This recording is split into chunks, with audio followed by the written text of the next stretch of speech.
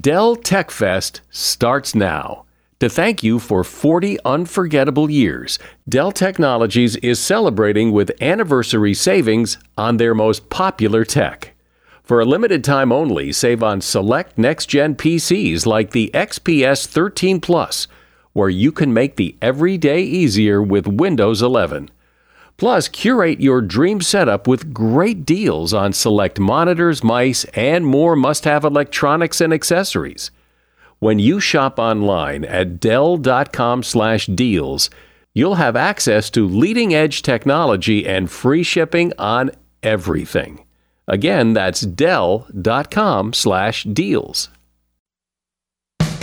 Today on Something You Should Know, why do people sometimes choke when they swallow? Does it really go down the wrong pipe? Then, the power of fun. In fact, you may be looking at fun all wrong. If you actually carve out time for fun, if you prioritize, far from taking away time and energy from quote-unquote important things in your life, you'll actually have more energy for those things. You'll find yourself more productive, more creative, more pleasant to be around. Also, what could prevent your mail from being delivered? You wouldn't want that this time of year. And how to control your incoming email so it doesn't get in the way. If you need to check your email once every hour, then check it once every hour, but don't just let it call you away from the thing that you're doing. I'm right in the middle of this thing and oh, look, who's that from? Is that an emergency? Do I have to deal with that? No, I don't. Okay, where was I? That's really detrimental to our productivity. All this today on Something You Should Know. Always find what you love and love what you find at Total Wine & More. With so many great bottles to choose from at the lowest price, it's easy to find your favorite Cabernet or Chardonnay. Or maybe you're more of a whiskey drinker. One of their single-barrel bourbons is sure to please. With a little help from one of their friendly guides, find the perfect bottle that's just right for you. Hosting friends or family and don't have time to shop in-store? No problem. Total Wine & More makes it easy to get everything you need for any occasion with curbside pickup and delivery. But you know what the best thing about shopping at Total Wine & More is? That every bottle comes with the confidence of knowing you just found something amazing. With the lowest prices for over 30 years, find what you love and love what you find. Only at Total Wine & More. Curbside pickup and delivery available in most areas. Visit TotalWine.com to learn more. Spirits not sold in Virginia and North Carolina. Drink responsibly. B21. Something you should know. Fascinating intel, the world's top experts, and practical advice you can use in your life. Today, Something You Should Know with Mike Carruthers. Hi. One way I come up with ideas for things to talk about on this podcast is from experiences in my own life. And here's a case in point. The other day I was eating something and I, went down the wrong pipe and I started choking and I wondered why that is. Why does that happen? So I looked into it. And it turns out we swallow about 600 times a day. And usually we don't think about it much except when something goes down the wrong way. Then we notice. Swallowing is actually pretty complicated and requires coordination between the mouth, the tongue, the neck, and the throat. Certain medications or certain medical conditions and even your age can weaken your swallowing skills.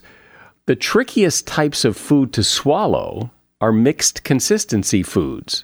Cereal with milk requires 2 types of swallowing at the same time.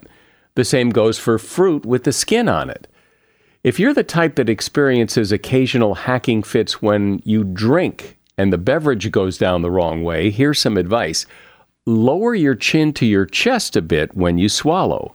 It seems to help, according to Joel Herskovitz, author of the book Swallow Safely. And that is something you should know. What does it mean to have fun? We talk about fun a lot, but what is it? Is it a feeling? Is it a sense? What is it? And is it really important to have fun? After all, fun is just fun. So how important could it be? Well, according to Catherine Price, fun is essential. At least the right kind of fun is essential. Catherine Price is an award-winning science journalist and speaker. She's author of a book called How to Break Up with Your Phone, which she talked about here on a previous episode. And she has a new book out called The Power of Fun, How to Feel Alive Again. And she has a really interesting take on fun and why you likely need more of it in your life. Hi, Catherine. Welcome back to Something You Should Know. Thank you so much for having me again. So I think to many people, fun is the thing you do after all your work is done, it's the reward. Fun is, in a way, just frivolous.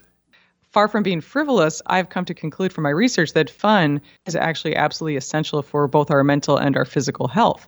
And that often when we push back on fun, it's because we're assuming that you can't prioritize something like fun and yet also be conscientious citizens or responsible adults. But what I think we fail to realize is that life is not that zero sum. So sure, you do need to have your basic needs met in order to begin to think about and prioritize fun. But once those needs are met, it actually is really important to start thinking about it, because whereas we often think that fun is only achievable when we're already flourishing, we think it's the result of human flourishing. What I've come to conclude is that actually fun can help us to flourish, that it's a cause of flourishing, not just a result. So I guess a really important question is, what is fun? I mean, people use that word a lot. Oh, this is fun. That was fun. But what does it mean to have fun? That is a very important question for us all to ask, because it's one of those words, as you're saying, that we use all the time. But if we're really pressed and forced to answer, we realize we don't actually know what it is. There's not a good agreed upon definition of fun. It's something that really surprised me when I started to research this, because I thought, how is that possible? I mean, it's such a common word. But the closest thing I found in the dictionary was that fun is lighthearted pleasure. But if you actually reflect back on your own experiences from your own life that you consider to have been the most fun to you, lighthearted pleasure might sort of describe them, but there's likely to be something deeper going on. And I know this not just from my own personal reflections, but because as part of the research for my book, The Power of Fun, I recruited a whole group of people. I called it a fun squad, over 1,000 people who agreed to help me out, give me feedback on my ideas. And I asked them to share with me 3 anecdotes from their own lives that they would describe as having been truly fun. And when I read through those anecdotes, I noticed that, sure, I was smiling. There was a lightheartedness to them, but I also often teared up, which was very interesting. And it led me to conclude that the definition of fun goes way beyond lighthearted pleasure. And the definition that I propose of what I call true fun is that it's actually the confluence of 3 psychological states: playfulness, connection, and flow. Playfulness, connection, and flow. Okay, so explain those 3 things in a little bit of detail. By playfulness, I don't mean that you have to, play charades or like make believe or something we traditionally think of as a form of play. Adults really freak out when they hear the word play, so I like to clarify this. I'm talking about playfulness, which is more about your attitude, about having a lighthearted spirit and not caring too much about the outcome. Then in terms of connection, you can feel a sense of connection with another creature, like a dog, for example. You can feel it with your physical body. You can feel it with the experience itself. But in the vast majority of instances, based on the anecdotes people shared with me, the connection you feel is with another human being. Very interesting. Even for introverts, that's something that holds true. And then flow refers to the psychological state in which we're so absorbed and engrossed in our present experience that we actually lose track of time. So the most common example is like an athlete in the midst of a game. So all 3 of those states, playfulness, connection, and flow, are good for us on their own. But I argue that when you have all 3 of them together, that is the result. The result of that is what I consider to be true fun, which is this very life-affirming and energizing state. It seems that fun is often the thing we do after we do all our real work. Then we can have fun. Fun comes later. And often we say we're going to have fun later if we get our work done, but often the fun is the first thing that gets cut off the list. Yes, that's a very common mistake, one that I used to fall into myself. Yeah, I think everybody does, where, that it's easy to put off fun because life has a lot of serious things we need to accomplish in it. Right. I mean, I think we also kind of buy into the bumper sticker maxim that I used to see all the time when I lived in California, which was if you're not outraged, you're not paying attention. And I think that's really a bad way to look at life, because it's possible to be paying a lot of attention to things in life, just not only choosing to focus on the things that outrage you. And going to your point about, we tend to think that it should be at the bottom of our priority list, kind of like dessert, nice if we have it, but we've got all sorts of other important things that we should do beforehand. I found a lot of evidence suggesting that that's the wrong approach, including the fact that if you actually carve out time for fun, if you prioritize opportunities for playfulness and connection and flow, far from taking away time and energy from quote unquote important things in your life, you'll actually have more energy for those things. You'll find yourself more productive, more creative, more energized, more pleasant to be around. So it's not just that fun is its own reward, which it certainly is, and that itself should be reason to prioritize it, but it actually can help us achieve all sorts of other goals that you would never think that fun would have an effect on. So let's talk about what it means to have fun, meaning I'm having fun because I'm doing what? Because you were here a while ago talking about your other book, How to Break Up with Your Phone. And, a lot of people, when they have time and think they're going to have fun, they get on their phone. They go on social media or text or whatever. But you're not a big fan of that as fun. Well, it depends on the person, but you bring up a really, really important point with that question. Your listeners may have picked up on the fact that I was referring to fun as true fun. I kept putting a true in front of it. And the reason I do that is that I came to realize that the fact that there's not really a good definition of fun means that we're very vulnerable to any company or person who wants to try to sell us their product or activity by calling it fun, when in fact it might not be fun at all, at least in the definition we're talking about of playful, connected flow. So I call it true fun to distinguish that kind of fun from what I call fake fun, which are activities or products that are marketed to us as fun, but that ultimately leave us feeling empty or vacant or numb or kind of dead inside. And so what you just described about, typical things we do, quote unquote, for fun, they do include things like scrolling through social media or, getting lost in a TV show for 7 hours at a time. Some of that might be enjoyable up to a point, but I would argue those are not forms of true fun. In many cases, they're forms of fake fun, and that we need to learn to distinguish those two types of fun from each other so that we can prioritize the type of fun that's true and deprioritize the fun that's fake. So to answer your question about, how do you find that true fun? That's when I think things get really interesting because, whereas I would argue that the definition of true fun is universal, that it's the confluence of playfulness and connection and flow, each of us finds true fun through different activities and with different people and just in different ways. So what I always encourage people to do is to reflect back on your own life and call to mind a few experiences that you would describe as having been truly fun in the life-affirming sense of the word that we're talking about. And then also notice moments of playfulness and connection and flow as they occur in your everyday life, even if they're tiny and fleeting. It doesn't have to be big. True fun does not have to be like a life-changing vacation to Hawaii or something. It can happen in everyday moments. And then once you start to collect these anecdotes and these examples, you can start to mine them for details and look for themes that emerge and notice activities or settings or people that are frequently associated with you having true fun.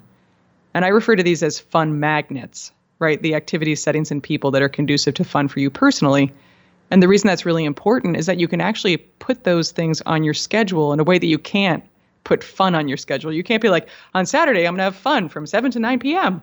That's, absolutely ridiculous and you're going to fail. But you can put a fun magnet on your calendar. So to answer your question about, how do we actually have more fun? We need to figure out what our personal fun magnets are, and then we need to prioritize them. And just as a personal example, one of my biggest fun magnets is playing music with this particular group of friends. So I actually can put that on my calendar. In fact, I can tell you right now, on this coming Sunday, for about 4 hours on Sunday, I'm going to spend time with those friends. And I can't guarantee it's going to be totally mind-blowingly fun, but I can totally guarantee you it's going to be way more fun than if I spent that same amount of time, scrolling through memes on Instagram. We're talking about having fun and why we might need to redefine fun and probably need to have more of it. My guest is Catherine Price, and the name of her book is The Power of Fun: How to Feel Alive Again. Ask a business owner or manager who's looking to hire someone, and they'll often use the word hope, as in, I hope I find someone good. I hope this person works out. you don't want hope. You want to nail this perfectly because the right people can make all the difference to your business. No, you don't need hope. You need Indeed. Indeed is your matching and hiring platform with over 350 million global monthly visitors, according to Indeed data, and a matching engine that helps you find quality candidates fast. And Indeed doesn't just help you hire faster. 93% of employers agree Indeed delivers the highest quality matches compared to other job sites, according to a recent Indeed survey. What I think makes Indeed special is that it's not just names and resumes. It's a system that guides you through the hiring process to help you get the right candidate for the job. And what's really cool is Indeed's matching engine is constantly learning from your preferences. So the more you use Indeed, the better it gets. And listeners to this show will get a $75 sponsored job credit to get your jobs more visibility at Indeed.com/something. You just go to Indeed.com/something right now and support this show by saying you heard about Indeed on Something You Should Know. Indeed.com/something. Terms and conditions apply. Need to hire? You need Indeed. No matter what moves you made last year, TurboTax experts make them count. Did you maybe buy a second property to rent out? That's a move. Did you go back to school to get your degree? That too is a move, a smart move. Did you commute to work across state lines? You see, that's a move. Did you relocate for a fresh start? Well, that's the definition of a move. Maybe you moved into a houseboat instead of a house. Or perhaps you crushed it in the stock market in 2023.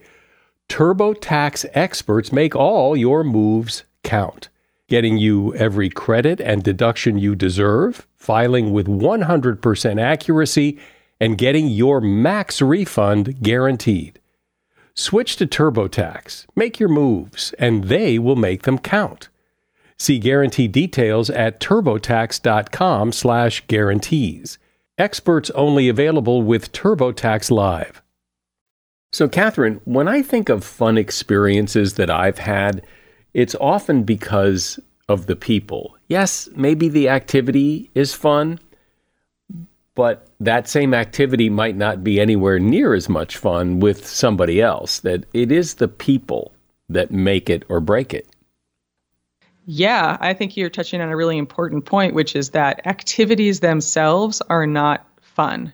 They just can be conducive to fun. Fun is an emotional state that really I would say it depends on context.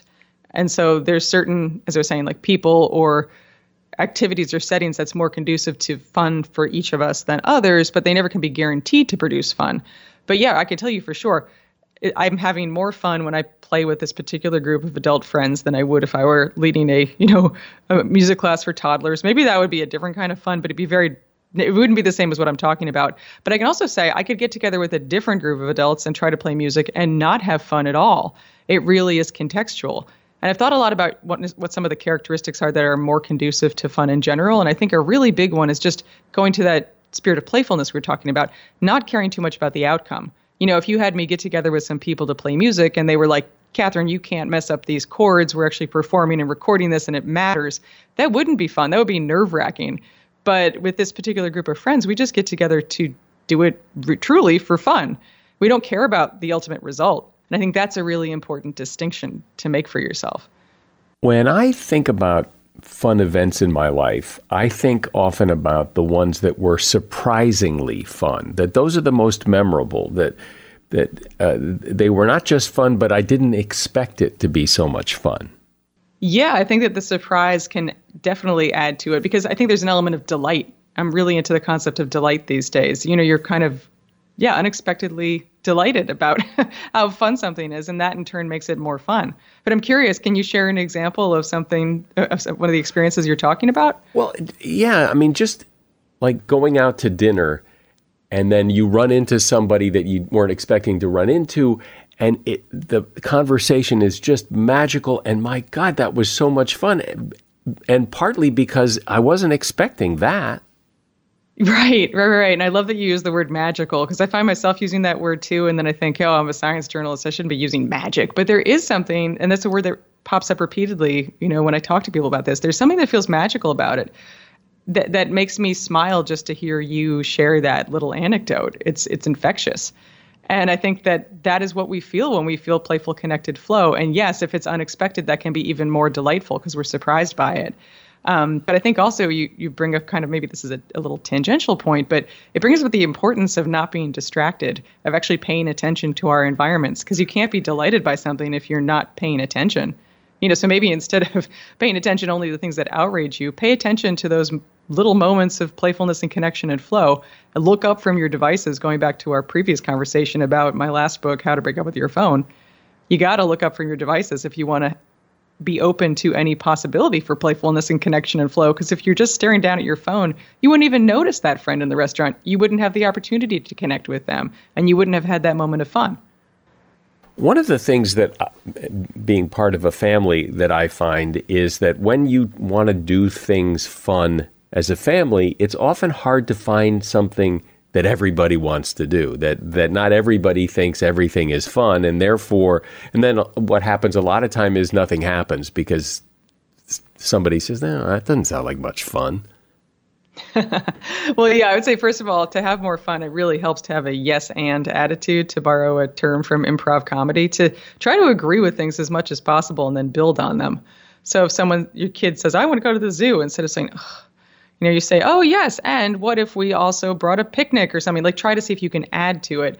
And also just open yourself to trying stuff without prejudging the experience. Like you were saying, you might have prejudged that dinner is, I'm just going to go out to eat, whatever.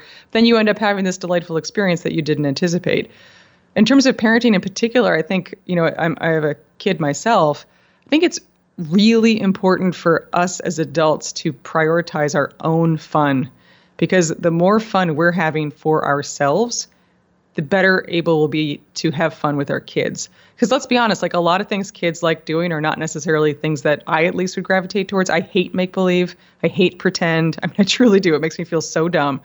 And I find that if I haven't had fun for myself recently and my daughter wants me to engage in one of her fantasy worlds, I have a lot of resistance and almost resentment at times. I'm just not into it. But if I actually have filled my own fun tank, as it were, I mean, my husband says this all the time. He can tell the difference when I've had fun because I'm more able to just roll with the punches, follow along with other people's ideas. And then if you have that attitude, if you have what I think of as a fun mindset, to kind of use an adaptation of Carol Dweck's term, growth mindset, a fun mindset, you'll find yourself having more fun in contexts that you wouldn't expect. And then I'd also just say, really, to focus on the fact that the activity itself is not where the fun's going to come from necessarily. You don't have to do some major outing as a family to have fun or go on some big trip. There was actually a really lovely example someone shared with me recently about how he was this guy who was sitting on a park bench with his nephew, and they had 2 hours of true fun just trying to catch leaves as they fell off a tree. And I just loved that example. I mean, as I told him, I was saying, I like to think that metaphorically there are opportunities for fun floating around us all the time, and we just have to grab them. And in his story, he made that metaphor literal. But I think it's really a useful image to keep in mind. It's not so much what you're doing in the moment that causes the fun. It's the attitude you bring toward it. Sometimes it seems like when you talk about fun, you need to have more fun, you need to schedule time to have more fun because fun is important, that then it becomes like a chore. It's like work. And, if having fun is a chore, well, how much fun could it be if it, feels like work? Yeah, we definitely, if you're feeling like fun is a chore, you're taking the wrong approach. It shouldn't feel like work, because that's not the point, right? So that's why I really like to do everything I can to help people turn fun from this abstract, nebulous concept that feels like a burden to something much more concrete that you actually can put on your calendar. And that's why I'm emphasizing the importance of identifying these fun magnets. Because if you do know the activities and settings and people that most often generate fun for you, you can start to work in little places in your calendar for that. Another thing I'd really recommend people try that I love is the concept of playful rebellion. So when I was looking through the anecdotes that people on the Fun Squad sent to me, I noticed this theme of deviance. Not like deviants, like they're, picking up a drug habit and starting to race sports cars, but just little things people were doing that went against some part of their definition of themselves as their responsible adults. So it could be as little as, deciding not to listen to the educational podcast you were going to listen to while you were taking a walk or driving in the car, and instead picking some song that you loved when you were 16, playing it a little bit too loudly, and depending on the context, maybe even singing along as loudly as you can. Well, I can't endorse that. I want them to listen to a podcast listen to this podcast in its entirety, every episode, and then after you do that, then go sing along to something. Thank you. But people would tell me about things that seem so silly, but there was just this. Actually, one example I loved was that, I'm not necessarily endorsing this either, but it was hilarious. Someone told me that as a result of being part of the Fun Squad, they found themselves this summer afternoon they were standing on the diving board of their parents' pool for some reason, totally clothed. This person was talking to their mother, and they had this urge to just jump into the pool, fully clothed. And in the middle of a sentence, they just did so. And I laugh even thinking about that. It's just so silly, and it's so playful. And it made them laugh. It made their mother laugh. And then they wrote to me about it. And then I laughed. And now hopefully some people out there were delighted by that as well. But it's something that, like what responsible adult with half a brain is going to jump into a pool fully clothed? But it's not very consequential. You just get wet. So I think just finding little moments throughout your day to do something slightly unexpected, try something new. Other examples people told me just were doing things out of context. Like someone told me about some party that they'd hosted where they lived in Seattle and it was the middle of winter and they had an ice cream party on this freezing cold day where everyone got together, bundled up, and they ate ice cream. And that element of rebellion, which I realize might just sound silly to people listening, but that little twist on the normal way of behaving adds fun. If you notice something that would give you a kick, that you get a kick out of, do that thing. And so when you incorporate more fun in your life, what's the payoff? As obvious a question as that is, because fun is fun, and I guess that's a payoff. But you had started this conversation talking about how having more fun can help you achieve your goals and other things. So what's the big payoff of more fun? Well, let me push back a little bit first and say the big payoff is the fun. The big payoff is getting to enjoy your life. The big payoff is getting to feel alive for your brief moment on this planet. So that's the big payoff, right? In terms of other payoffs, there's a lot of other payoffs, ranging from the fact that if you are having more fun regularly, you're going to find yourself with more energy, and that in turn is going to make you more productive. I get a lot more done if I take a break to do something I find enjoyable and then come back to the task at hand than I do if I just keep my nose to the grindstone, which is my normal way of doing things, and just keep pushing and pushing and pushing. But I also found that there are some very interesting benefits of fun that at least I, never anticipated, which is to say the effects that fun can have on our physical health. So basically, there's not good research on fun itself, in large part because, as we talked about before, there's no agreed upon definition of fun. But if you look at fun as the confluence of playfulness, connection, and flow, and then you, in turn, look at each of those elements individually, you'll find there's a ton of research on each of those, and that each of them, playfulness, connection, and flow, is enormously good for our mental and our physical health. So just to highlight a couple ways that happens, one is stress reduction. Playfulness, connection, and flow all reduce our perceived stress levels, which can lead you to the surprising conclusion, which I truly do believe, that having more fun creates a physiological response in our bodies that's actually good for our long-term health. Well, I think this is good for people to hear because I think a lot of us believe that fun is, frivolous and really unnecessary. And you've clearly pointed out that fun in your life is not just fun, it is necessary, and that it helps for all kinds of things. My guest has been Catherine Price, and the name of her book is The Power of Fun, How to Feel Alive Again. And you'll find a link to that book in the show notes. Also, there's a link to her website. She has a lot of really interesting and fun stuff about fun, including a quiz and all kinds of things that I think you'll enjoy. And there's a link to her website, howtohavefun.com, also in the show notes. Thanks, Catherine. Oh, no, thank you so much for having me on again. Are you one of those people who just buys things with whatever credit card you grab out of your wallet? Well, that could be a costly move. NerdWallet, you've heard of NerdWallet. NerdWallet lets you compare credit cards side by side to maximize your spending. So if, for example, you like travel rewards, you can see which credit card gives you better rewards than the credit card you've got now. Think of what you could do with better rewards. A free flight, room upgrades, who knows? Compare and find smarter credit cards, savings accounts, and so much more at nerdwallet.com. NerdWallet, finance smarter. Credit is subject to lender approval and terms of each credit card issuer apply. Just Capital is a nonprofit that tracks which companies are a force for good. Companies like Bank of America, which just earned the Just Capital seal. Bank of America is ranked number 1 for ongoing commitment to their workers with initiatives like Sharing Success, which awarded 97% of their teammates additional compensation, nearly all in stock. This is the program's 7th consecutive year, awarding more than $4.8 billion in total. Visit justcapital.com to learn how a just business is a better business. Furnished by Just Capital.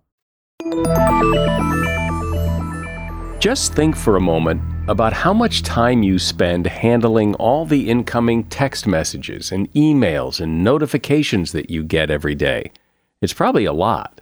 And I bet you've thought at one time or another, there has to be a better way so that all of this incoming barrage doesn't distract you and eat up all your time. Maura Neville Thomas has given this a lot of thought, and she has researched the problem and the solutions that can help us all get a better handle on all these things coming in at you. Maura is a speaker, trainer, and author who has written a book called The Happy Inbox. Hi, Maura. Thanks for having me, Mike. I'm happy to be here. So describe and explain from your point of view what seems to be a fairly universal problem of just too much stuff coming at me every day. Part of the problem is that we are drowning in communication. We have so many communication apps, and they all have these little notifications that say you owe 3 on LinkedIn, and you owe 700 on email, and you owe 27 on Twitter, and all of these things. And I quote an entrepreneur named Henry Poydar. He calls it communication debt, that we're always in debt and we are struggling to get out of it.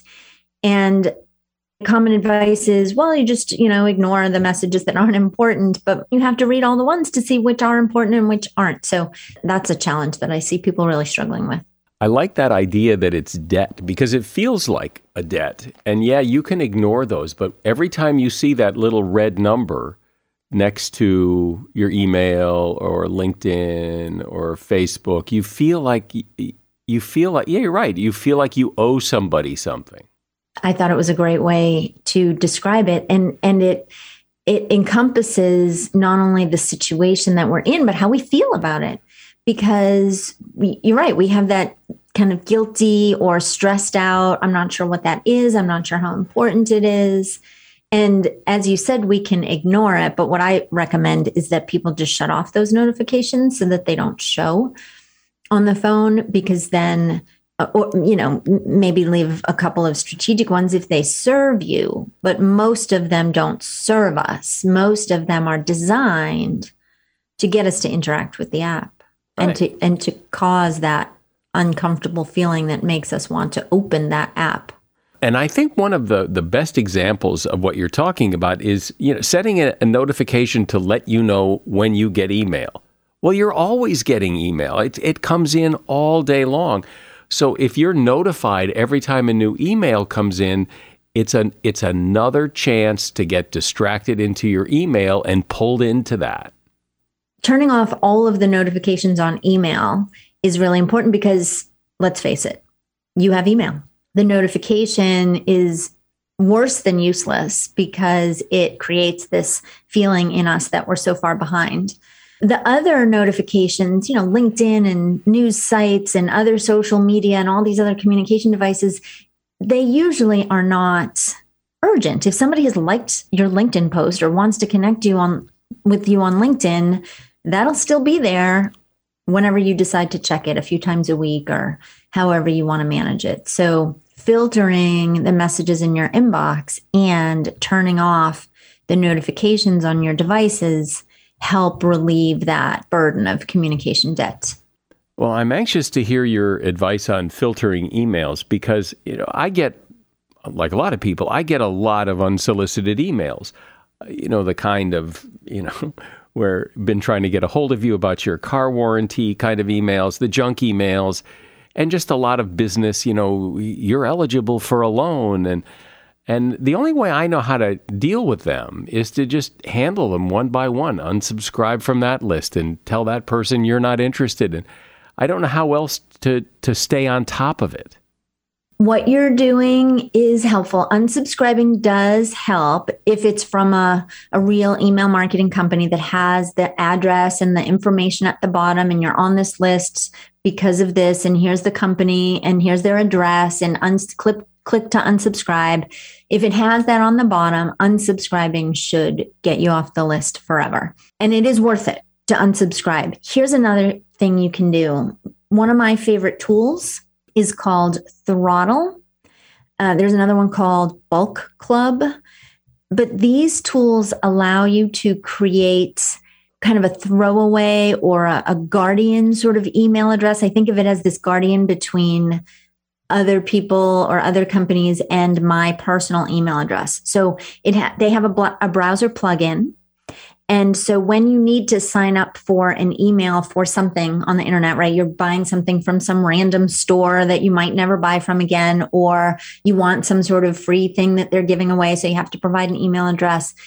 On the fly, you can create an email address that is specific for that site.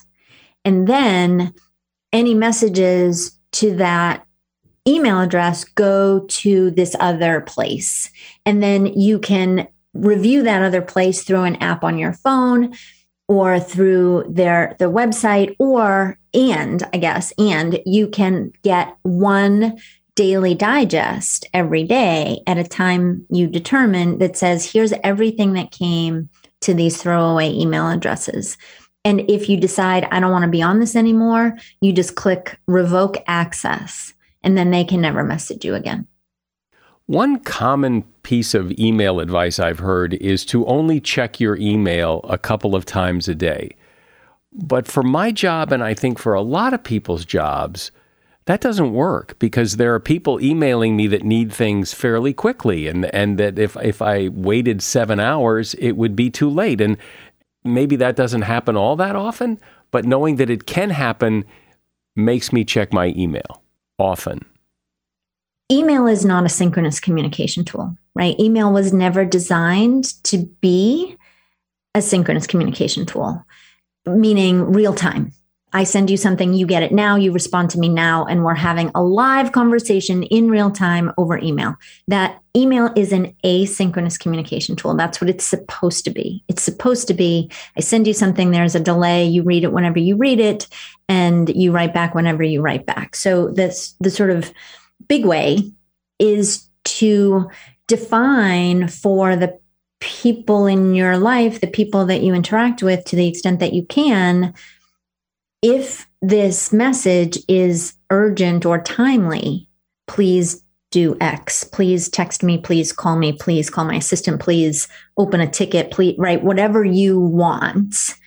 And we need to train the people around us that this is how we work. And there are two ways that we train people around us. One is implicitly, and one is explicitly. So implicitly is you train people by your behavior. They see how you behave and they adapt, right? We all have the friend that we know or the colleague that we know doesn't respond immediately, but responds, eventually a day or two. We know that we can count on them to respond, but we also know it won't be immediately. And people will come to understand how you operate as well. So teaching by your behavior is really important. If you respond to messages urgently, then people get the message that you respond to messages immediately, and they'll keep doing it. It works, so I'll do that. Explicitly is the other way. We actually tell people. So for example, you could put a line in your email signature that says, I only check email periodically throughout the day. However, if your request is of a more urgent or timely nature, please call me, for example. And so as you interact with people and they get messages from you, they see that over and over and over and over. And then they go, oh, right, Mike wants me to call if there's an emergency, so I'll do that. So that's sort of the big way. Admittedly, it's not something you can flip a switch that happens right away, but you can work in that direction. and the little way? What I tell my clients is check your email as often as you think you need to check your email. Just do it in between other things, not during other things. So if you're doing some sort of task on the computer, close your email, do the task. Or if the task involves your email, go into offline mode in your email client so no new messages come in. Deal with whatever you need to deal with in your email inbox or the other task that you're doing, and then check your message when you're done. The problem with having our email open and notifying us all the time is that it creates in us a habit of distraction. And that habit of distraction starts chipping away at our attention span and our patience, and it makes us so we have a hard time staying focused for any period of time, and we don't even want to because we're so impatient. So that constant notification is really detrimental. So if you need to check your email once every hour, then check it once every hour, but don't just let it call you away from the thing that you're doing. I'm right in the middle of this thing, and oh, look, who's that from? Is that an emergency? Do I have to deal with that? No, I don't. Okay, where was I? Right. And so we spend our days going back and forth like that, and that's really detrimental to our productivity. Well, one of the things I like about email is, my phone doesn't ring anywhere near as much as it used to. I mean, yep. and I like that. I mean, because that way I don't get interrupted by the ringing phone, and most of the emails can wait 10 minutes, an hour, a day, whereas a phone call stops whatever you're doing because you have to answer the phone. So there is a positive, I think, to this, that the email can sit there if you so decide that it can sit there. Well, you also could shut off your ringer if you wanted to. I usually, you're right, my phone rarely rings, but my ringer is almost always off because I'm always checking my phone. I'm checking my phone often throughout the day for whatever. What's my next appointment, or do I have any messages, or what's the weather going to be, or whatever. So it's not like I am ever going for hours and hours unless I intend to without checking my messages. But to your point, though, if every email, if any kind of email can come to you, right? Anything from it's spam, it's marketing, it's important but not urgent, it's urgent. If any message could be any one of those things, right? If every message could be an emergency, then you have to treat every email like it is an emergency until you know it isn't. And so that's why I think that big way of sort of training people around you to say, email is not, in my world, email is not for emergencies. And if you need me right away, and right away could be different for different people, right? Some people say, if you need me within a day, you have to call me. But for some people, it's if you need me in less than an hour, you have to call me. Or if you need me in less than 2 hours, right? Most of us are checking our messages often. I do agree with the advice to check your messages in batches, but that's the point, right? It's check it when you decide, now I'm going to check my messages, instead of just letting every single email interrupt you all day long. But here's my problem with that. So you just said, right, if this is urgent, call me. But you also said, but my ringer's always off. So if I call you, I'm going to get your voicemail. And if I turn my ringer off, you're going to call me back and get my voicemail. And we're never going to connect. Okay, so instead of turning your ringer off, put your phone in Do Not Disturb. And when you put your phone in Do Not Disturb, you get a couple of options. One is Do Not Disturb except for these people that I've designated. Another, and you can do both, is Do Not Disturb unless the same number calls me twice within a minute. So you can put that in your instructions to say, if this is urgent, please call me. And if I don't answer, please call me right back. I understand that this might sound like a lot of work. The problem is the alternative is worse. The alternative is we completely relinquish all control over our attention, which means over our days, right? Over our moments. And we just accept that anyone in the world can reach me anytime, in any way, And I am just going to be at the mercy of that. It's interesting. I remember there was a time when people were saying, oh, email's dead. Nobody's using email anymore. But that's never been my experience. Email still is, at least in business anyway, is the primary way to communicate. There's no other way. I think people text, but I think that's more for personal stuff. Yeah, I think the other way to communicate that we're in business that we are struggling to figure out is these team communication tools, which in theory work really well, right? All of the communication related to this issue or this project or this discussion is all right here. And people are adding comments as they see fit. And we're having this ongoing discussion. And if anybody wants to come back and catch up on what's happened up until this point, the whole thread is there. In theory, that's great.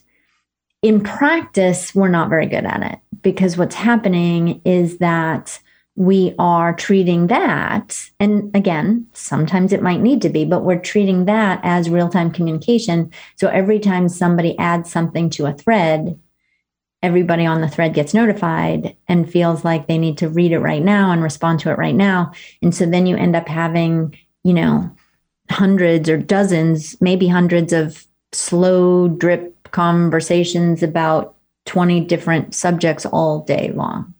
Well, even putting junk email aside, I think for me, I see more emails than I need to see. I see emails that have very little to do with me or don't need me at all, but I'm BCC'd or I'm CC'd on them. Right. And that's another thing that I tell my clients is you set a rule for that. If I'm in the CC, put it in this folder. If I'm in the BCC, put it in this folder automatically. And then you can review those folders at your convenience because at least in theory, and I think it's, reasonably safe to believe that if I am not in the to line, then this is just sort of FYI. And if it's just FYI, then I can read it at my convenience. So setting up those kinds of rules. And one of the things that I teach my clients is how to use those team communication tools in a really productive way. I will tell you my favorite one of those team communication tools is called Twist. And since my team adopted Twist and specific rules for how we use Twist, the volume of communication has gone way down. It's gotten much more efficient. And the volume of emails I get has gone dramatically down because all of the relevant stuff about each conversation is being captured in Twist. And so on my team, we have the situation that everything is asynchronous. And if an emergency does come up, we text each other. And that almost never happens. It seems that so much of the trouble with email and communicating electronically is anxiety driven. It's not really that there's a problem. It's just that there could be a problem. And until we know, we don't know. And that creates this anxiety that we have to know. And that's what's driving this all.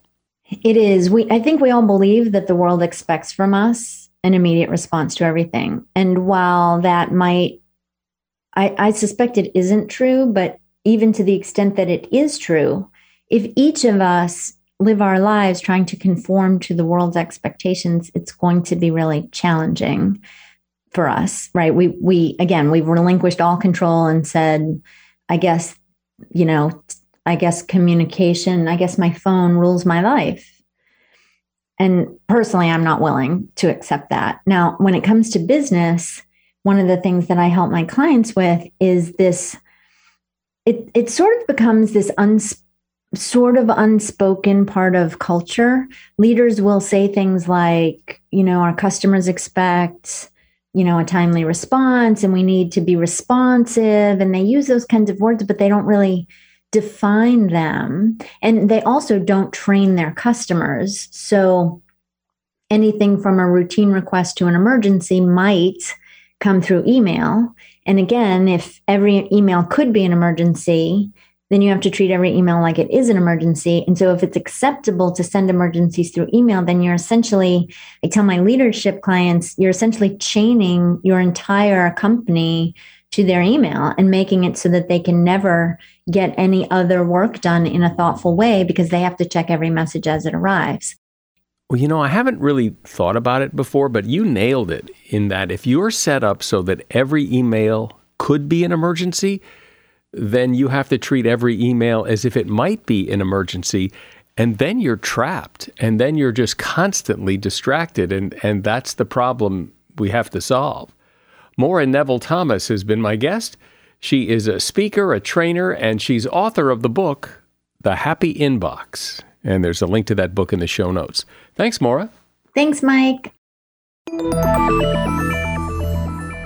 This episode is being released around the holidays, and like most people, you may be expecting some important mail, some important packages in your mailbox, and you likely take comfort in the fact that your mail will be delivered because, after all, as you've probably heard, neither snow nor rain nor heat nor gloom of night stays these couriers from the swift completion of their appointed rounds. That sure sounds good. People believe that's the motto of the U.S. Postal Service. But your mail carrier is not bound by that motto at all. In fact, the Postal Service has no real official creed or motto. That verse is actually an inscription on the James Farley Post Office in New York City, and it refers to the courier service of the ancient Persian Empire, not the U.S. Postal Service. In reality, U.S. mail carriers are instructed not to deliver mail to boxes that are obstructed by snow or ice or anything dangerous. So if you want to make sure you get the mail you're expecting this holiday season, make sure your mailman can get to your mailbox. And that is something you should know.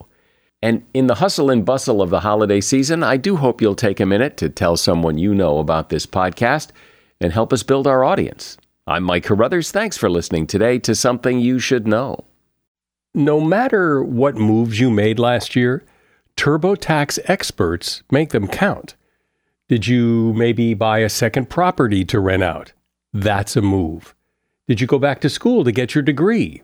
That too is a move, a smart move. Did you commute to work across state lines? You see, that's a move. Did you relocate for a fresh start? Well, that's the definition of a move. Maybe you moved into a house boat instead of a house. Or perhaps you crushed it in the stock market in 2023. TurboTax experts make all your moves count, getting you every credit and deduction you deserve, filing with 100% accuracy, and getting your max refund guaranteed. Switch to TurboTax, make your moves, and they will make them count. See guarantee details at turbotax.com/guarantees. Experts only available with TurboTax Live. Movies, TV shows, books, podcasts, and more. It's What Women Binge with Melissa Joan Hart and her friend Amanda Lee. We have Lauren Bosworth with us. Yay! The Hills. So what is your number one question from fans? The primary question I still get asked was, "What is it real?" In 2024, to me, is a surprising question to get because I feel like everybody has been through the reality TV gauntlet at this point. What Women Binge, wherever you listen.